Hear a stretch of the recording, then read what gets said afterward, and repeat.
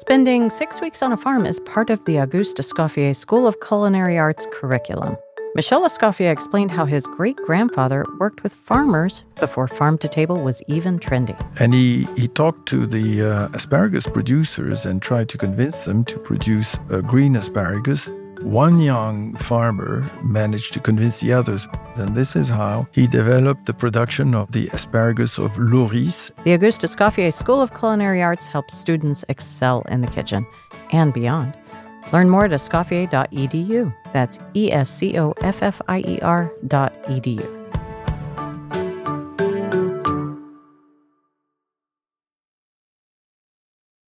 Hey, thanks to our presenting sponsor, Bob's Red Mill. Stay tuned at the break for their quiz.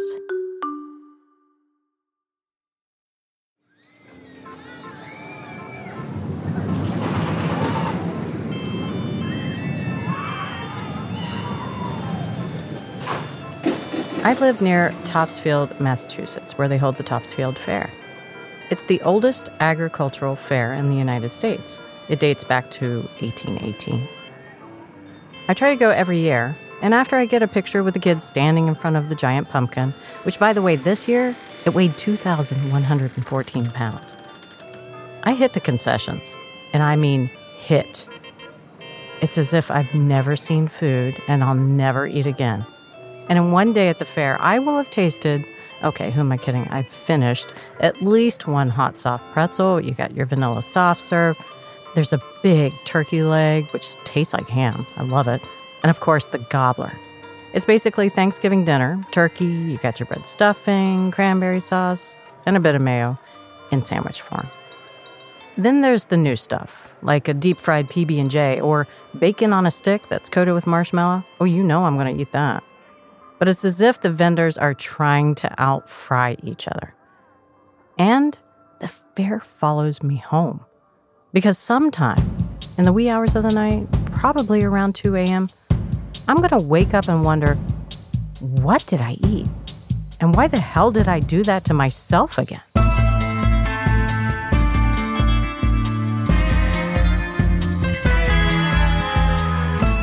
From America's Test Kitchen, I'm Bridget Lancaster, and this is Proof.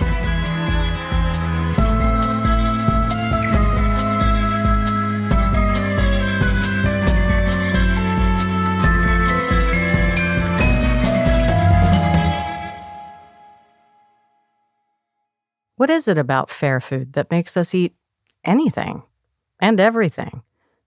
And just who are the people that are serving up this source of gluttony?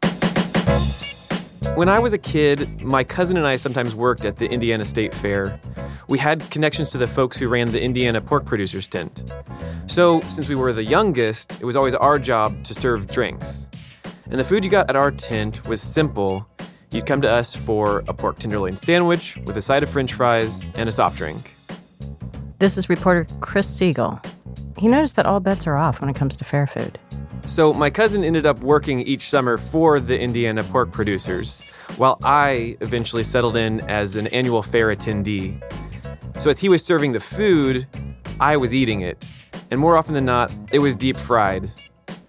Now these days, I generally eat healthy, but I knew then and now that when you're at the state fair, all food is fair game. Chris was so invested in the fair food culture that he noticed a trend. So I'd been going to the fair for years and had grown to develop a relationship with the food.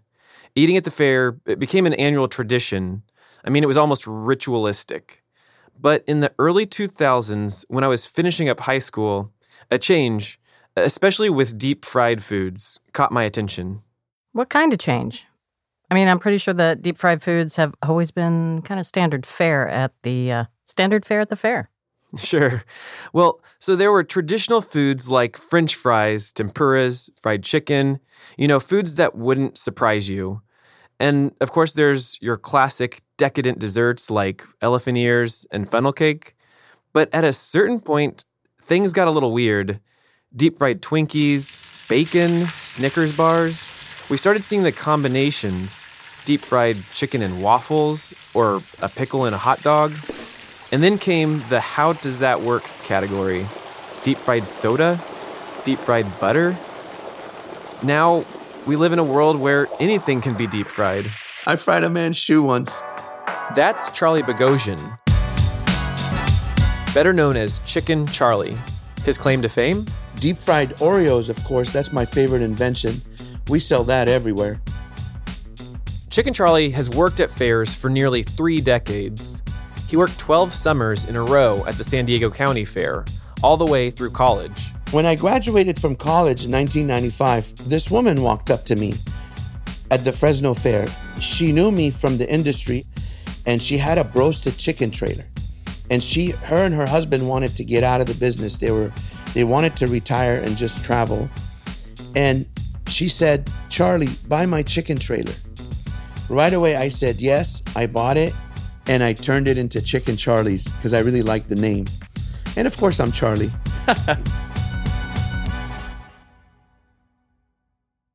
Chicken Charlie's has grown since he bought that trailer in 1995.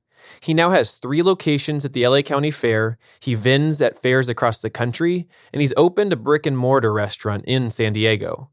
You can often find Charlie behind the counter at one of his trailers, with his signature goatee and mustache framing his big smile.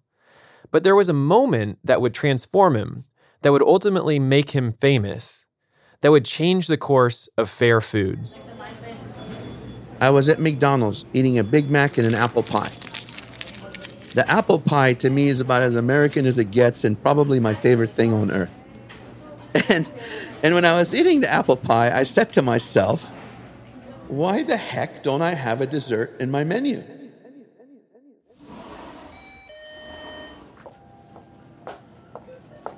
I went to 7-Eleven and took one piece of everything on their Hostess rack and other racks that had sweets and went home and just started frying it up. My brother had a box of Oreos at the house. It wasn't even part of the stuff I bought. It's the funny thing. And we fried everything in pancake batter. And I'll tell you what, the Oreos were the best. The cream inside stayed intact. The warm pancake batter around the cookie was just amazing. The cookie lost a lot of its crunch, but kept enough of the crunch to make you think, wow. And the chocolate on top, the chocolate sauce with the powdered sugar, the rainbow sprinkles I topped it off with. When you bite into that thing, it's like heaven. If there is a heaven, that's definitely heaven right there for me. Even though Charlie has been serving deep-fried Oreos for about 16 years, his love for the dessert hasn't diminished. When you eat a fried Oreo cookie and you eat, let's call it a raw Oreo cookie or an unfried Oreo cookie, there's no comparison. Not even close. Completely different. Different texture, different feel, different wetness to dryness, different temperature. One is cold, one is hot. One is fluffy and large, one is skinny and hard. I mean, I'm not trying to make the normal Oreo cookie sound bad, but a fried Oreo cookie, hands down, is the best thing on earth. Ever since I created the deep fried Oreo, my life changed. And every year after that, people always expect me to come up with something better, something newer.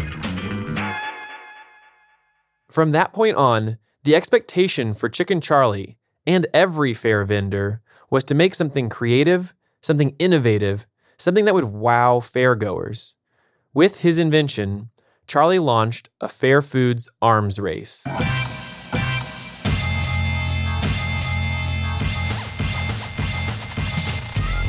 According to Chicken Charlie, people from all walks of life would come up to him and ask him, what's next?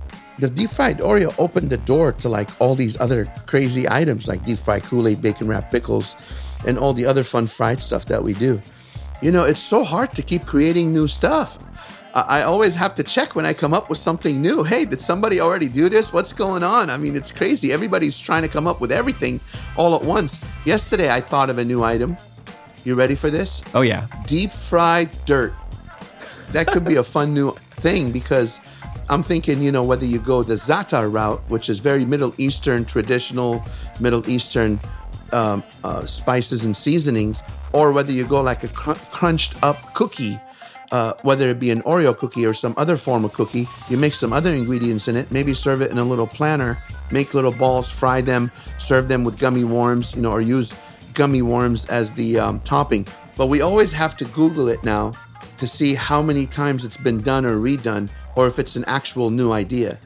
It's really not easy to keep coming up with these new concoctions. There is a massive force pushing Charlie to make something new each summer, and that's us. Every year, people show up at the fair to eat. Oh, yeah. People will eat anything as soon as they cross the turnstiles and hit the fairgrounds. But the question is why? I mean, what's the brain doing? It's saying, sure, go ahead. Eat that stick of butter that's been breaded and deep fried because the calories don't count here. And by the way, you deserve that stick of butter. Right?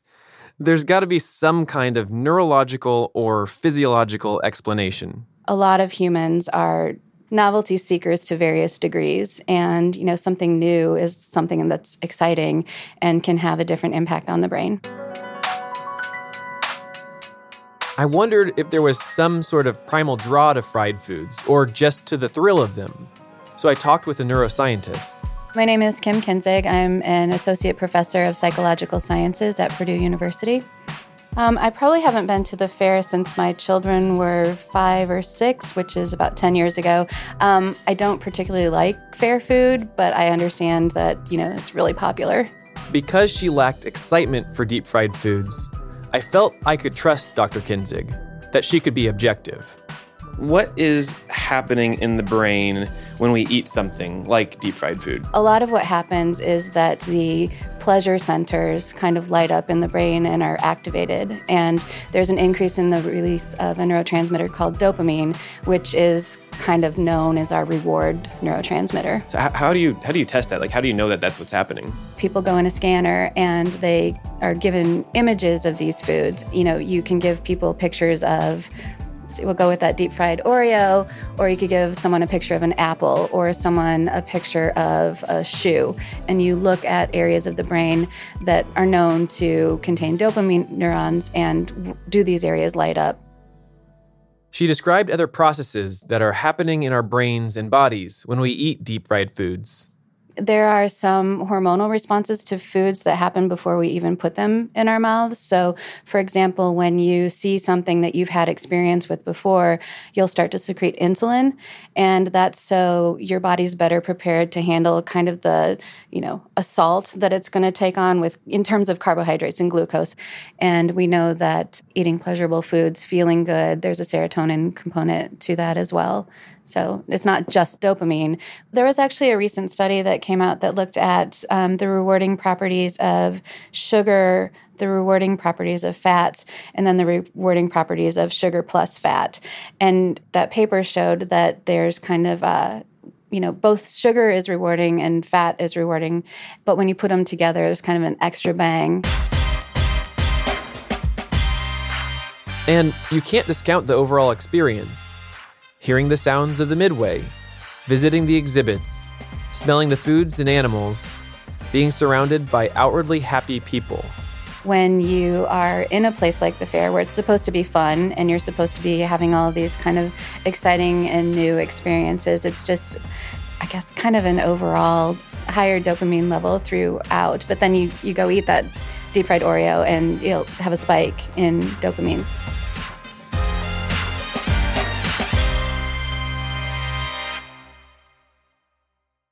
I'm not surprised. I mean, the whole fairground experience is about having fun.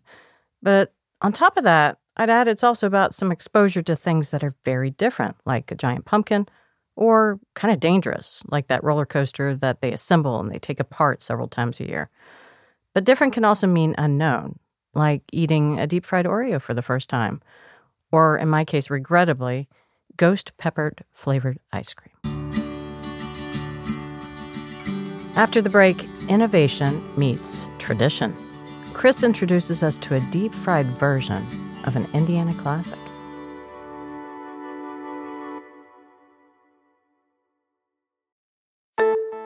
It's time for this week's Bob's Red Mill quiz, where I subject one of my America's Test Kitchen colleagues to a test of their grain knowledge. And this week, I'm talking to my colleague, Joe Gitter, about nutritional yeast. Hello.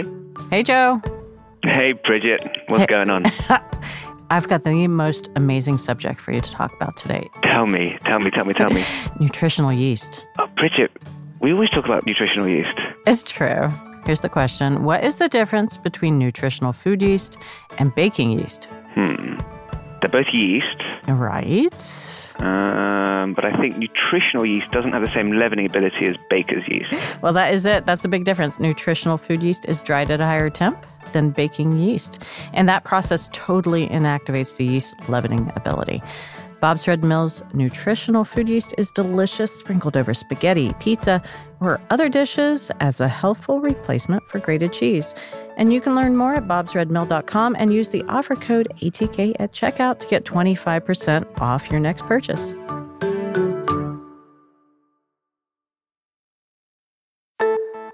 You know when you're cooking something like chicken or fish and you need to wash your hands, but you don't want to touch the faucet because then you got to clean the faucet? Kohler has thought of this. Their faucets have something called Response Touchless technology. You simply wave your hand or a utensil through the sensor window to turn it on and off like magic. It's really convenient and hygienic because it reduces the chances of spreading germs around the kitchen. You and your family are going to be nice and safe. The touchless sensor is on the underside of the spout and turns on and off in 20 milliseconds. Perfect if you don't have a second to spare. And if you forget to turn it off, the faucet's going to shut itself off after 4 minutes. No batteries are necessary. It connects to your AC power. Kohler, for people who do their best work in the kitchen. Learn more at Kohler.com.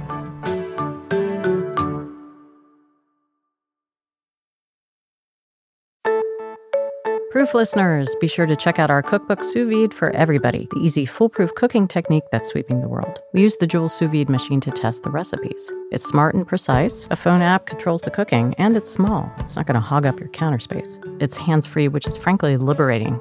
Joule, perfect food every time. To get yours, visit chefsteps.com/Joule and use the code ATK2018 to get $15 off for a limited time. That's chefsteps.com/JOULE, code ATK2018.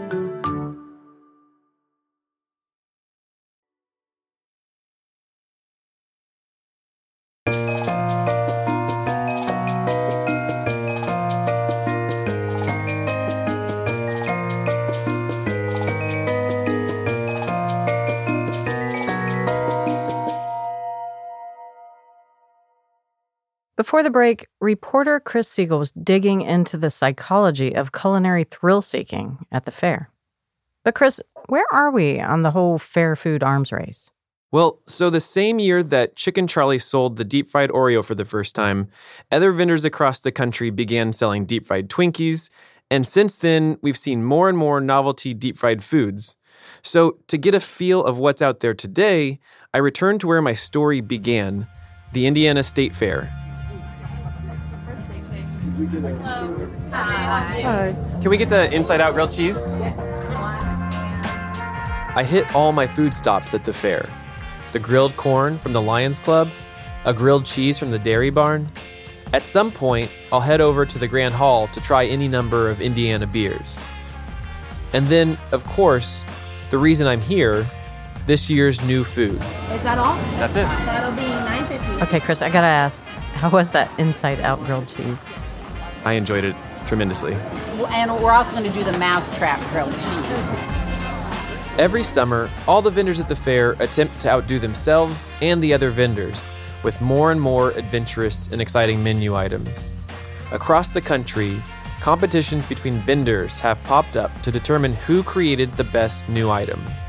There's Golden Abe's Fantastic Fair Food Contest at the Illinois State Fair, the Big Tex Choice Awards at the Texas State Fair, and the straightforward Fantastic Food Competition in New York.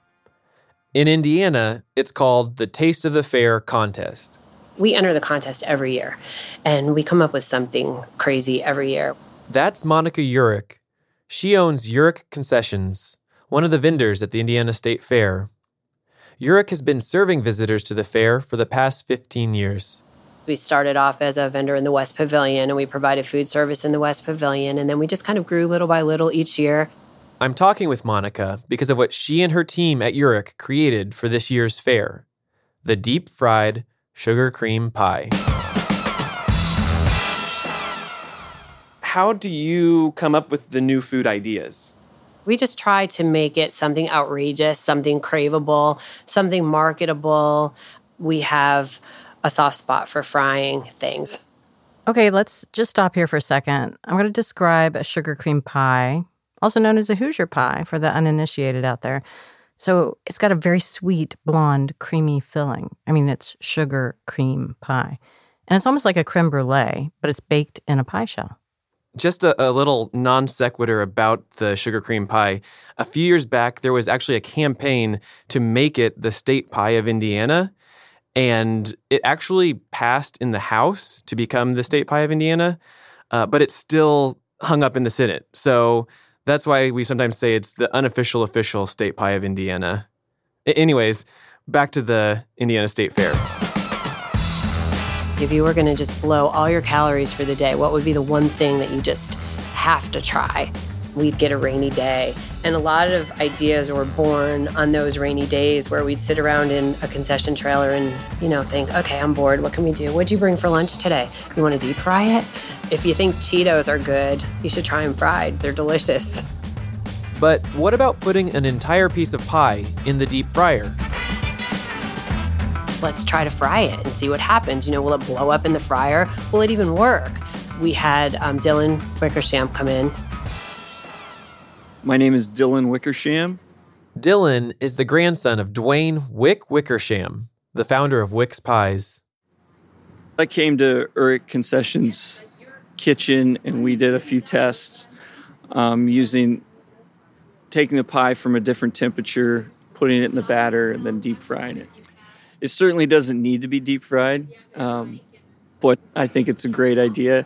Yeah, pancake batter, funnel cake batter, waffle mix. You don't really know, and you just start to test it out and try it and see, what looks the best and then what tastes the best. And then we have our staff here and we all start tasting things and everybody starts picking their favorite. And then we'll have our friends here on the fairgrounds, like the electricians are around or some of the other state fair workers. And, it's just kind of like, hey, come on over here and check this out. And we just see who gets excited about what. And I love to watch the face that people make when they pop something into their mouth that's like amazing.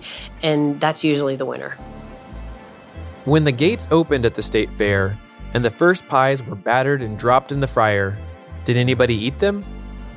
People were literally chasing us down and hollering as you're driving by in a golf cart going, hey, Urich, where's the pie?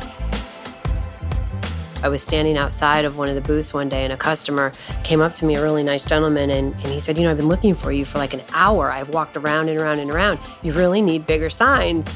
And I said, you're not the first person who told me that, and I'm really sorry, and thank you for your diligence, and I'm really glad that you found us. It was probably like the second day of the fair, and I went to the sign shop here on the fairgrounds, and I said, how busy are you guys? Is there any way that you could make me some signs? I had signs up the next day, and our business doubled. The pie business doubled because now people could find us. And when all the votes were tallied at the end of the season, the deep fried sugar cream pie took home. We got third place, and we're okay with that because we had a great product and we had a lot of fun and people enjoyed it, and that's what it's all about. And we're already thinking what can we do next year?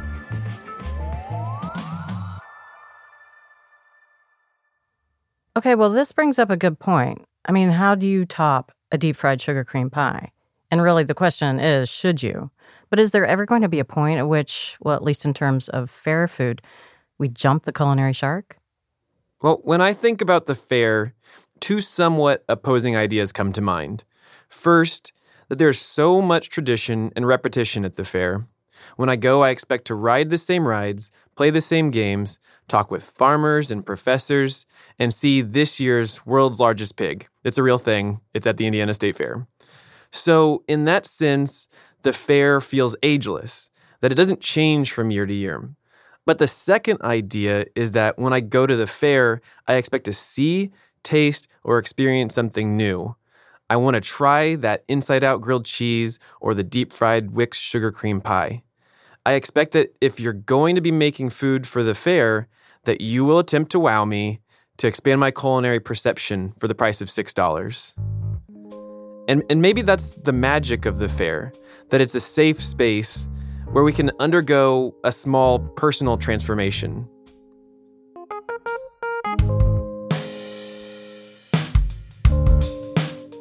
When Charlie creates something new each year for the fair, whether it's deep-fried Oreos or deep-fried chicken and waffles or deep-fried dirt, he's giving the eater part of himself. He's sharing his identity. So I'm a first-generation American. I was born and raised in Damascus, Syria. My family is Christian, and I came to America when I was 11 years old. And when we came here, we lived in San Diego. The early iterations of fairs were gatherings of people from near and far. They were opportunities to share with one another, to take a break from the grind of daily life. When Charlie or Monica Urich or any of the vendors serve you something new, you not only taste that food, but you also get some of their history, their passion, their creativity. And as much as it seems like everything has been thought of, every food has been deep fried, there will be someone out there to bring us something new. Last year at the LA County Fair, I created a cotton candy ice cream sandwich. Kind of like when you go to an ice cream shop, you pick your cookie, you pick your ice cream, and they make a sandwich out of it. Well, my cookie was made of just straight cotton candy. So it's like red cotton candy on top, blue cotton candy on the bottom, a big fat scoop of ice cream in the middle, and we rolled it in Fruity Pebbles. And let me tell you, people walk up, go crazy. They'll yell, they'll take pictures, they'll buy it, they'll take a bite, and you hear a moment of silence. I tell you, the first time I took a bite of that, my brain stopped working. I think I lost about 4 seconds. I didn't know what happened, but something took over my body and my mind, and I just totally lost 4 seconds, came back to, and said, oh my God, this is amazing. I love that when I watch people have something like that. Put cotton candy and ice cream in your mouth at the same time, and I'm going to take a step back and record you dancing. It's about the most beautiful thing on earth. As long as the Monicas and Charlies of the world are going to continue, summer after summer, to wow us with their inventions, I'll continue to be wowed.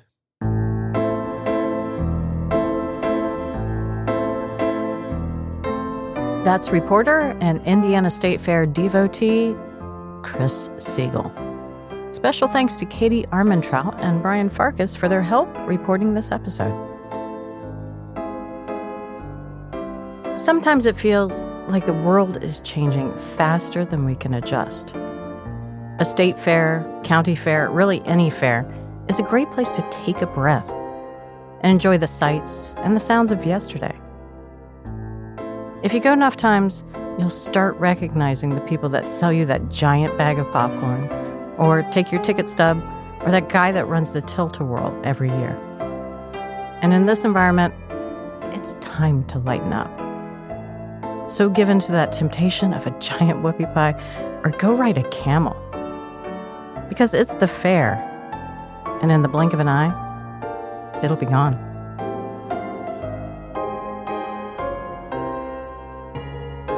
Proof is hosted and produced by me, Bridget Lancaster. Our executive producer is Caitlin Kelleher. Sarah Joyner is our producer. Scoring, sound design, and mixing by Matt Boynton. Editing by Caitlin Kelleher, Sarah Joyner, and Jordan Pearson. Brian Campbell of Signal Sounds composed our theme music. Additional music by Kyle Forrester. Post-production support from Hen Margolis. Our production manager is Diane Knox. Jack Bishop is a deep-fried funnel cake and Chief Creative Officer of America's Test Kitchen. David Nussbaum is our CEO. Thanks again to our sponsors, Bob's Red Mill, Kohler, Chef Steps, and Escoffier. Proof is a production of America's Test Kitchen. If you want a great recipe for our version of Hoosier Pie, well, go check out our website. That's www.americastestkitchen.com/proof. Oh, and we've got one more thing for you. If you like Proof, be sure to subscribe so you'll get new episodes as soon as they drop. And while you're there, why not leave us a rating or write us a review on Apple Podcasts? Because that really helps other people to find the show.